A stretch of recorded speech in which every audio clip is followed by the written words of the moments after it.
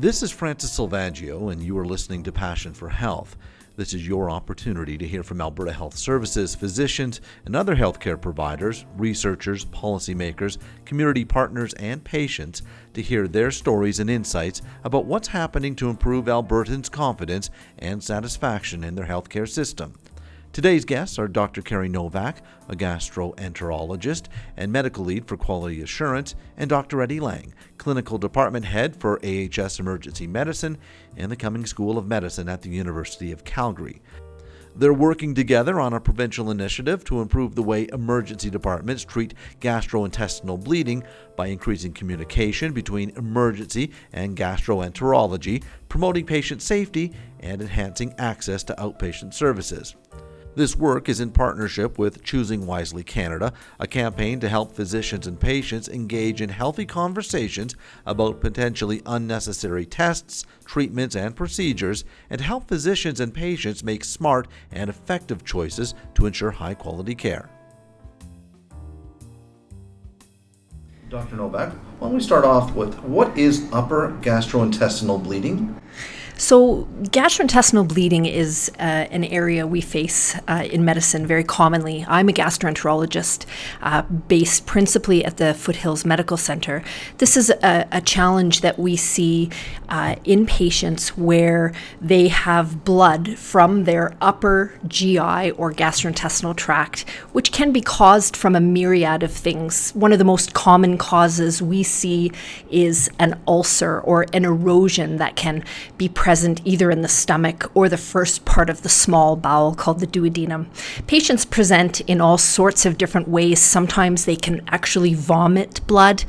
It can look bright red, it can look dark like coffee grounds, and other patients have a change in their bowel habit where they pass very dark, sometimes malodorous stools that tell them something is amiss.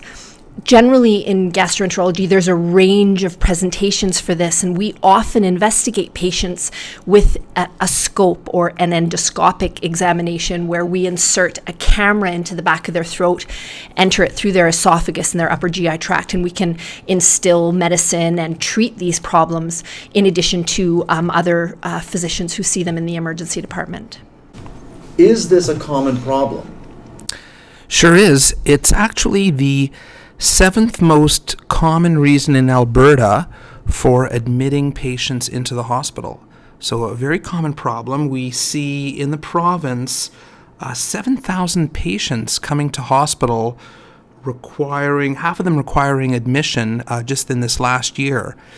So it's a big problem. It's quite common. And I would add that given the aging of the population, and the fact that more and more people are taking blood thinners for a variety of reasons, especially to prevent stroke if they have an irregular heartbeat, we're seeing more and more cases of stomach bleeding or GI bleeding.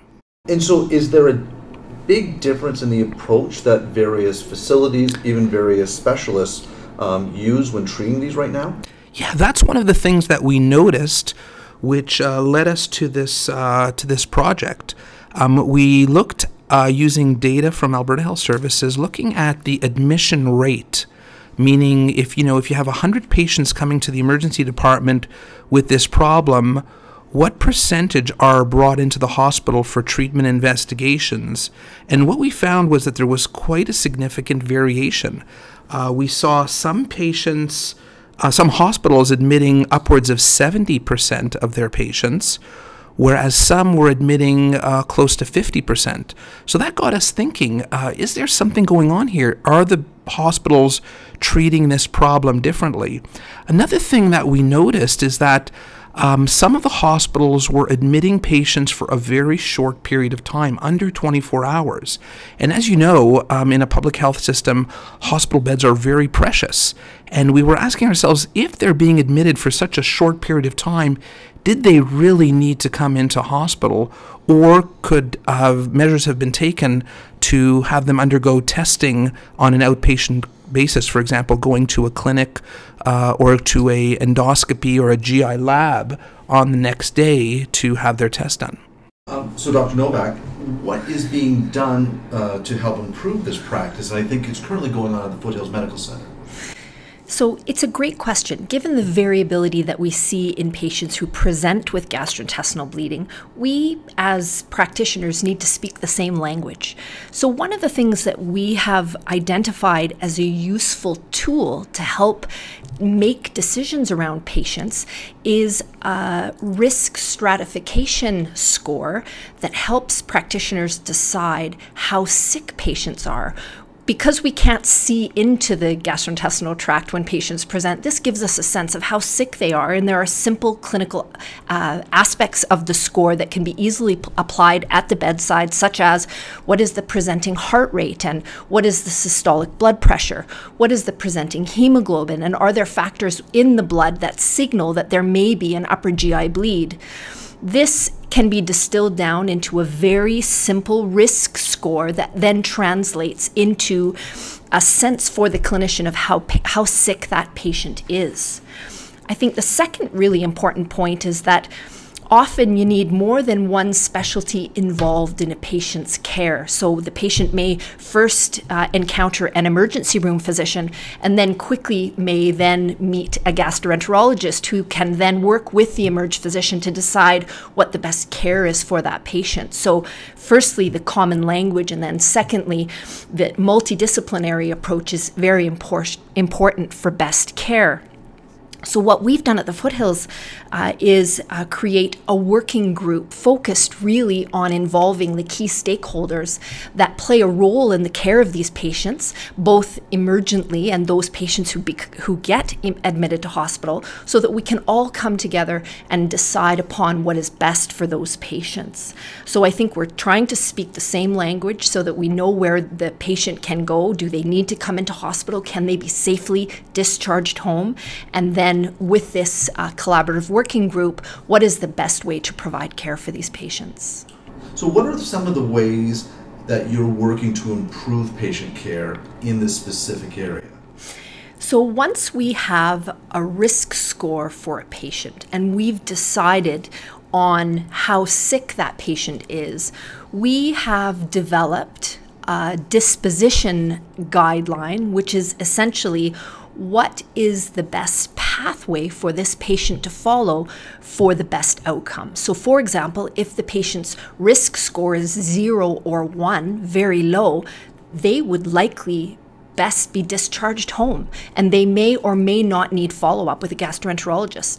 Alternatively, if their risk score is quite high, then gastroenterology may be engaged quite early, and the decision to perform endoscopy for that patient may be undertaken sooner than later.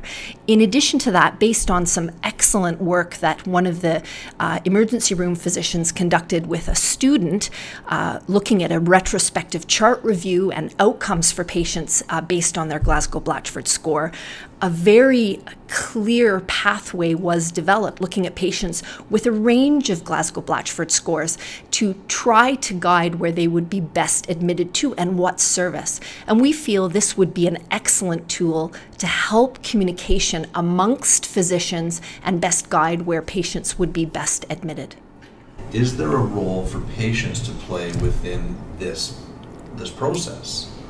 We recently received some funding from the Chief Medical Officer to look at how physicians make a decision around disposition and management for patients with upper gastrointestinal bleeding. And a very important part of that is an assessment of patient satisfaction and how they feel and understand about their care in the emergency department. So you highlight a very important part of this piece, which is the patient, the center of it actually, and their perceptions around their care are very important. I agree completely with that.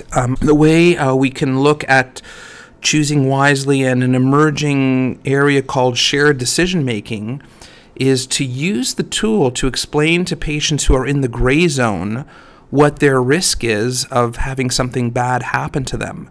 And this can help engage patients in discussions and their families in the emergency department to say, look, based on the score that we're trying to implement, we know that you have a 1% or a 2% chance of having something bad happen to you because of this bleed, whether it be requiring a transfusion or requiring an intervention or a treatment through the endoscopy. And it's really for us to decide together whether you are comfortable going home and having this test tomorrow or the next day, or whether you feel, even though that risk is 2%, you would feel more comfortable for you or your loved one to stay in the hospital. So there's definitely shared decision-making there. What is the big picture goal here? Is it to improve how patients in emergency are handed off to other services? To some degree, it's improved collaboration and improved communication, but that's really the method to get to the end game. The end game is that in GI bleeding, in stomach bleeding, we believe there's a situation at hand where the current practice, the current variation in practice, is not only giving us inefficiency and waste, but it's leading to worse patient outcomes. And by that, I'm maybe more specifically referring to the transfusion piece. One of the big thrusts of the project is to have physicians think about and engage patients in discussions around whether they need to receive a blood transfusion for their stomach bleeding. And if I can expand on that a little bit, it's really about a number of societies around Canada and the world that have come out with specific recommendations that patients and physicians should be asking each other, especially patients, to see whether they're getting the best possible care. And transfusion medicine, which is a specialty in Canada, specifically came out with recommendations that if a transfusion is required, 1 unit should often suffice, whereas a common practice is to give 2 units off the bat. And another recommendation is to not follow an arbitrary cutoff or a hemoglobin level on a blood test to drive the decision for whether the transfusion is required. And what we know from science, recent studies, is that although you would think that a patient who has had a stomach bleed, who's lost blood, would benefit from transfusion, we're actually seeing that if you are liberal or non-restrictive in how you order the transfusions and you're focusing simply on getting the patients back to a normal hemoglobin level, you're actually doing more harm than good.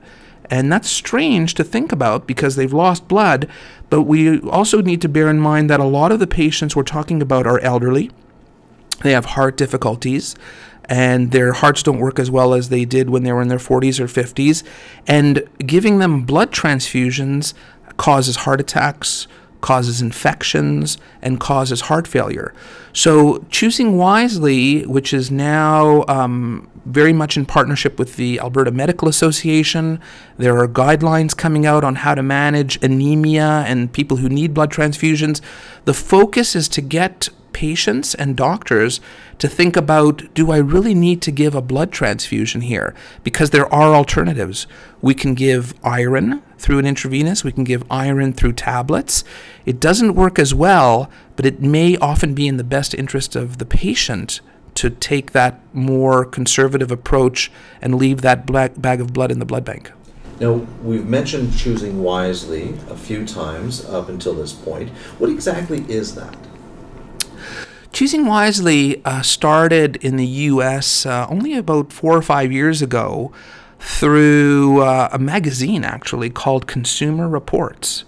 Consumer Reports are the same people who tell us if we should buy dishwasher X or dishwasher Y, but they also got into the business of thinking that what we need in healthcare is a more engaged and a more critical patient, thinking not that everything the doctor is recommending is necessarily what they need to do, but getting them involved to ask questions about whether they really need what is being offered. And as Choosing Wisely grew, it's now across the world, and dozens of specialties have taken it up. All specialties realize, whether it's emergency medicine or gastroenterology or family doctor, we all realize that there are things we do that don't have very good value, that are wasteful and may even do more harm than good. So the principle behind Choosing Wisely is that every group of specialists comes together and decides what are the 5 things that we should really question, or that our patients should really question us about. And that's where things were born and how they've taken off. So the Choosing Wisely website is available to, it has lots of resources on it and lots of tips for patients and for doctors. And you'll find there, whether it's for cardiology or for diabetes specialists, a list of 5 things that physicians and doctors and patients should question when they're being offered or told that they need this. Have we found that type of patient-doctor collaborative approach is effective? It's early days, and I think it's I think a common sense and an ethical thing. We are just beginning now to see some science around this. There's a group in the U.S. that's using these principles to help patients in the emergency department who are having chest pain to decide together as a team whether they need to come into the hospital or not. And it's quite an elaborate system. They're presented with very careful information, very visually easy to interpret, so that they can understand what the risks and the benefits are associated with each decision. And they've shown that by using that approach, a shared decision-making approach based on Choosing Wisely principles, that they can actually improve care, make care more efficient, and save the system a lot of resources. So specific to this GI project, that work is currently being done at the Foothills Medical Center. Is this something that can be expanded provincially? Yes, in fact, part of our research grant through the Alberta Innovates Health Solutions and Alberta Health Services is to scale this up to 5 other hospitals which represent all of the major regions in Alberta.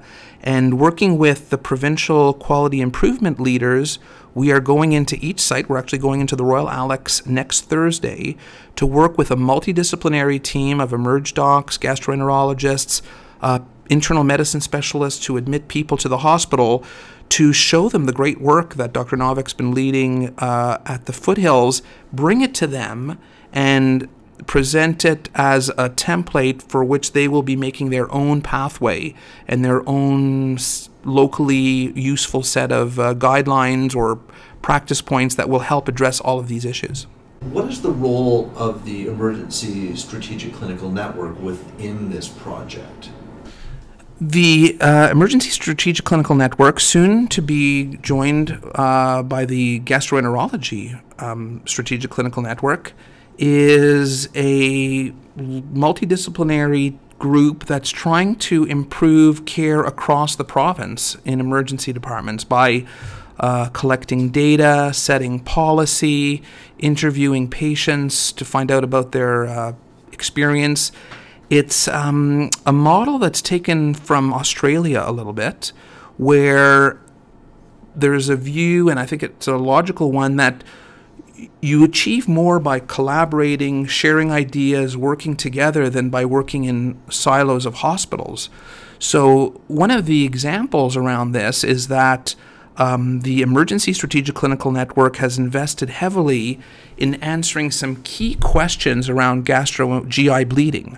They've taken work involving librarians and other experts and set up a series of important questions that stomach specialists as well as emergency doctors ask themselves when they're treating a GI bleed patient, and have answered these in a very systematic way. And these documents, which contain all of the current answers that have been approved widely by a whole bunch of stakeholders, are part of the, I guess I wouldn't call it the Bible, but it's sort of like a standard of practice.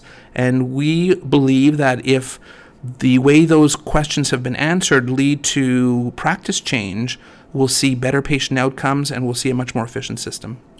This collaborative approach, why do you think it's so important from that clinical perspective? I would just echo what Dr. Lang just said, and really each of us come from a bit of a different perspective, and what we bring to the patient reflects our specialty and our day-to-day lives. And what we want is to improve communication and outcomes for patients so that they receive the best care possible. And I think when we work together, we can achieve that the most effectively and efficiently. So from a clinical perspective, and we're always goal-oriented, what would you consider success when it comes to this project? So I think measurement is a key part of any initiative, and so prospective measurement is a fundamental part of this project. And so we're looking at all sorts of different parameters specific to the emergency department, such as length of stay, need for admission, where they go once they're admitted, the time to making that decision if they're admitted. All of those are very important metrics reflecting flow and function of the emergency department, which we need to function well if we want to have an acute care facility that's working well.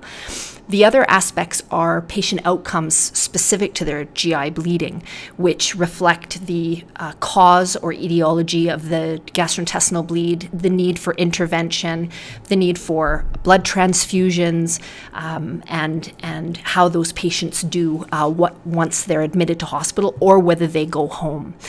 Finally, patient satisfaction is an important part of this, and that is also being measured. And what's the timeline for these measurements?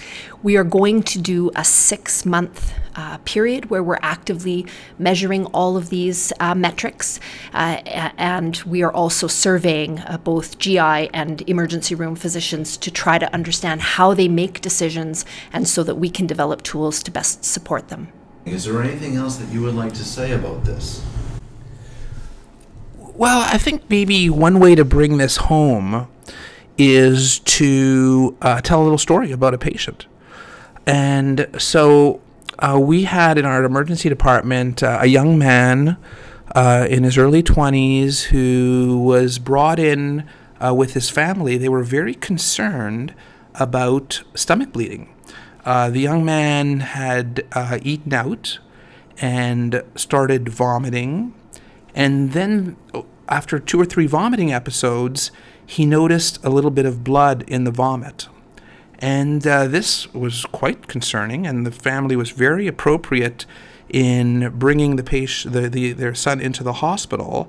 And there was something of an expectation or a thought from the family that, we needed to know what was going on. Was there a bleeding ulcer? Was there a tear in the esophagus?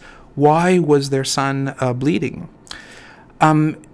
When we looked at all of the results and we looked at the blood pressure and all of the things that went into this score that we referred to earlier, we noted that although there was some blood that they had seen in the vomit, the score, the Glasgow-Blatchford score, was actually 0.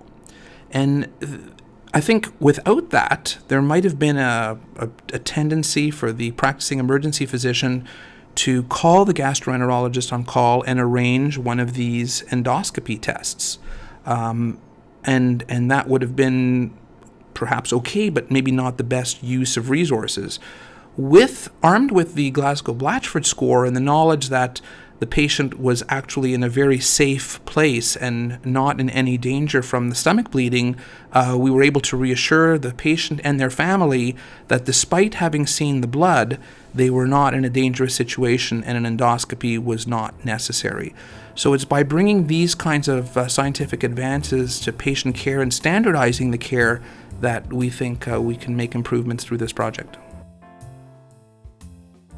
This is Francis Silvaggio, and you've been listening to Passion for Health, produced by Alberta Health Services. You can follow us at ahs.ca/podcast to add your comments. We'd love to hear from you.